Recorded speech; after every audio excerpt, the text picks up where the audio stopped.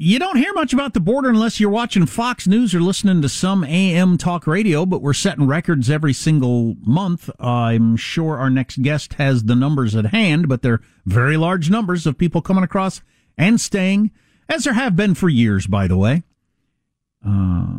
Always like to point out that Gallup polling has been pretty consistent that close to 90% of Americans want secure borders. Close to 90%. Obviously, that includes a lot of people from every political stripe.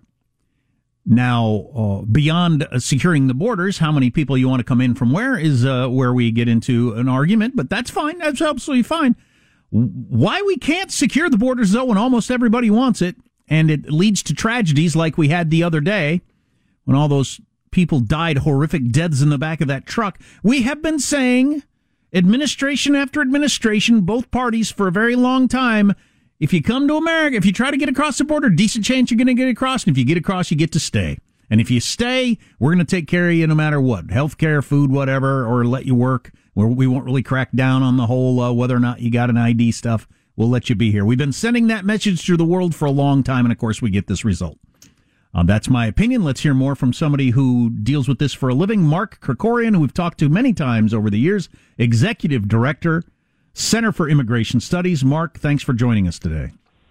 Well, thanks for having me. Could you hit me with a quick statement of what you guys want? What would be your if you were king and ruled the world, what would you like to see happen? Well, the first thing is you got to enforce whatever the immigration laws are, as you suggested. I mean, that should go without saying. But as far as legal immigration goes, the short version is that a modern society like ours has outgrown immigration. Immigrants aren't different, really, from 100 or 200 years ago, the same kind of people. What's different is our society. We have a post-industrial, knowledge-based economy. We have a welfare state. The world has shrunk. And so we need to downsize the federal immigration program, because that's what it is. It's just a government program like the Air Force or the Small Business Administration, and it needs to be smaller than it is now. And we take 1 million, sometimes more, legal immigrants every year, and 500,000 plus so-called temporary workers, a lot of whom just end up staying anyway. And that, we just need to turn the dial down from that, turn it down from 11 down to, I don't know, something lower. That's interesting. I don't know if we've ever gotten into this. So you think the number of 1 million legal immigrants is too high. What do you think the number ought to be? Well, I don't have a magic number because I don't think that's the way to think about it. The way I think about it is kind of like zero-based budgeting, where you start at zero, not because you want zero immigration, but you start there because a modern society like ours with 1/3 of a billion people that spans a continent doesn't really need any immigration. But once you start at zero, then who are the categories of people that have such a compelling case to come in that we should let them in? And for me, that would be husbands, wives, and little kids of Americans. That's a lot of people every year, 300 to 400,000 people a year. And then real Einsteins, which is not a huge number. And then humanitarian immigration of people who really don't have anywhere else to go and literally cannot stay one more second where they are. The UN actually keeps a list of people like that. So you add that up, it's, less than half of what we take now, but it's still more immigration than any other country in the world takes. Right, which often gets left out of the conversation by people who think we're evil and mean. So you're laying this horrible tragedy from a couple of weeks ago where all those people died in the back of that truck, the blame at Joe Biden's feet. Why? Well, there's plenty of blame to go around. I mean, the smugglers themselves obviously are most directly responsible. These are the scum of the earth who use people for money. But the administration shares in the blame because what they've done with their immigration policies is essentially lure people here. Like you said, if you get past the border, you're home free for all intents and purposes. But there's still some people that get arrested and deported. So it's not totally open borders, which are terrible, but at least wouldn't result in these kind of tragedies. But it's not an enforced border either. The way I refer to it is what we have under Biden is an open-ish border. It's like putting a fence up around a swimming pool, which you're legally required to do, because if some kid falls into your pool and there's no fence, you're responsible. But what we have is like a fence around your swimming pool, but there's a lot of holes in it, and you don't take care of it, and kids can still get in and they fall into the pool. And, that's on you. I mean, that's your responsibility. There's always going to be some people who want to come here regardless of the laws, even if they know the odds are low of their succeeding.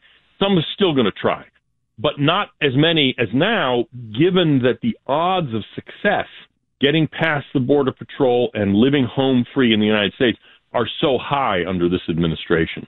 I would certainly try it if I was from one of these other countries and had a chance to get my family into the United States. Sure you would. I mean, especially the majority of the people who are encountered, that's the PC term instead of arrested, who were encountered at the border, the majority of them in May were let go into the United States one way or another. In fact, since this administration has taken over, well over 1 million illegal immigrants, illegal border crossers, have just been let go into the United States. Some of them will show up for hearings, maybe. Some of them won't. But even the ones who show up for their hearings, at the end of the process, if they get turned down for asylum, as most people do, they still don't leave. And there's no intention of the Biden administration to find them and make them leave. So why, like you said, why wouldn't you do it? And the Wall Street Journal crowd, which tends to be Republican, they're not going to raise a stink about it because they need workers in, hotels, restaurants, and farms. The left is not going to raise a stink about it because they think they're getting voters, although I think that's being decreasingly true. But between those two things, we don't get to the answer that you described earlier. I feel like if you put what you just described at the beginning of this as an immigration policy to Americans, I feel like that would be an above 50% issue. Don't you? I suspect it would be. It's not usually polled in that way. In other words, pollsters don't really ask the questions that way. But yes, I think so. And I got to say, though, both the libertarian and corporate folks on the one side and the lefties on the other, the kind of things you talked about, whether it's cheap labor or cheap votes, it's part of what's going on in their, calculations. But I don't think that's the main thing in either case. Okay, what is? I think it's ideological. In other words, their worldview is that they're citizens of the world. They're post-American. I don't mean they hate America. Some of them do. But for the most part, they're happy enough to be here. But they don't consider themselves to have any greater responsibility to their fellow Americans than to others. And therefore, what that means is it would be wrong for somebody, say, from Haiti to be kept out. And if they make it here, we have no right to say no. That's that at the bottom, that's what the perspective of the anti-borders people is they believe in unlimited immigration. I get that libertarian argument. That works if you don't have a welfare state, because if you even if you didn't have a welfare state, it wouldn't work. I mean, it'd be better to live on the street in the U.S. than to have a job in Haiti, quite frankly. You know what I mean? Decent point, but it wouldn't work as easily. But if you do have a welfare state like we do, it works pretty well. If you can get in here, you'll get fed, you'll get your cancer treated, you'll get your abortion paid for, whatever it is that you want, then, that's a problem. And what I tell people who make that argument is, okay, well, let's just, for the sake of argument, let's stipulate that. So get rid of the welfare state and then come back to me and we'll talk. And the fact is, it's not happening. A welfare state. Look, I'm a conservative personally. I mean, our think tank is more kind of diverse and ambidextrous, but I'm conservative, and I think our the system of social provision for the poor needs to be more tightly run and more responsible. But even I don't want to get rid of the welfare state. It's just part of a modern society. I don't want people dying on the steps of the emergency room because, they can't afford care. But you can't have a society like that and then constantly have it open to people from countries that aren't as developed. What kinds of people do you think we need in this country? And I don't mean skin color, for crying out loud. I mean skills. I don't care what somebody's skin color is, but what best benefits, outside of that you talked about refugees and people from all that sort of stuff, get that, I'm on board with that. But in general, if we want to import workers, what do we need? We don't really need workers. That's my point. In other words, like I said, we have 1/3 of a billion people. We have actually a larger and larger share of working age people who've dropped out of the labor market. This is a serious social problem. That's what we need to fix, not just import people to replace them and then send the Americans welfare checks and, cheap hypodermic needles. I mean, that's not a solution. But, there are people a relatively small number of people, like I said, Einstein immigrants, whose contribution to the productive capacity of the United States could be so large that I'm happy to let them in, and sure. Most people are. Of course. But we're not talking about people with, a bachelor's degree from Hyderabad Community College. We're talking about somebody with a PhD in chemical engineering or something like that. That, okay, I'm happy for that. I'll go and drive the green card over to the person myself.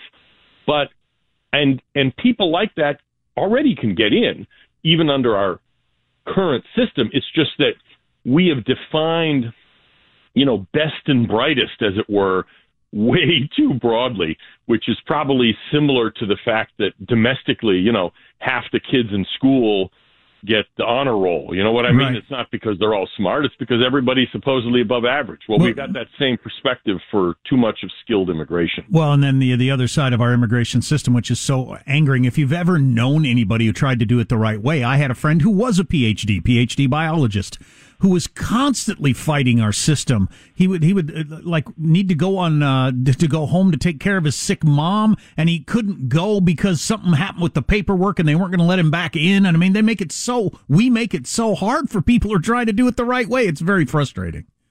Yeah, I mean, and that's one of the ways that one of the reasons you see that our immigration law is the second most complicated and Byzantine part of our legal system after the tax code. And so one of the important elements of a better immigration policy is radical simplification. In other words, streamline stuff, cut out all of this nonsense. And the fact is, the immigration lawyers and the rest of them like that stuff because it creates employment for them, just like tax lawyers or divorce lawyers. Complicated law. Divorce lawyers, I suppose. Sure. Yeah. Yeah, well, luckily you only say I suppose. I can speak from personal experience. Yeah, hey, Mark Krikorian, Executive Director, Center for Immigration Studies, thanks for coming on today. Very enlightening. Appreciate the fact that you always have so much knowledge at your fingertips. Thanks for coming on. Thank you. The Elevation with Stephen Furtick podcast was created with you in mind. This is a podcast for those feeling discouraged or needing guidance from God. Together in this podcast, we'll dive deep into Scripture, uncover the powerful truths that will help you rise above your limitations and embrace your full potential. We're here to equip you with the tools you need to conquer life's challenges. Listen to Elevation with Stephen Furtick every Sunday and Friday on the iHeartRadio app, Apple Podcasts, or wherever you get your podcasts.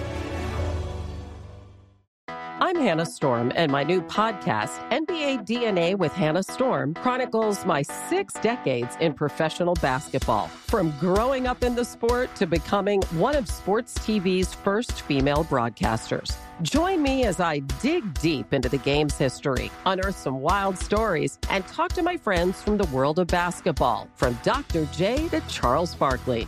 It's been a wild ride, and now I get to take you with me.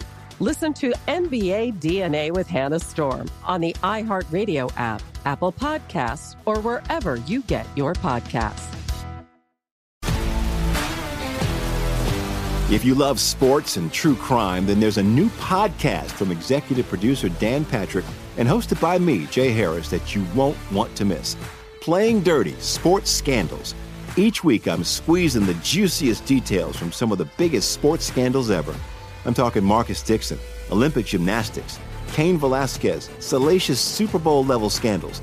Join me on the dark side of sports by listening to Playing Dirty: Sports Scandals on the iHeartRadio app, Apple Podcasts, or wherever you get your podcasts.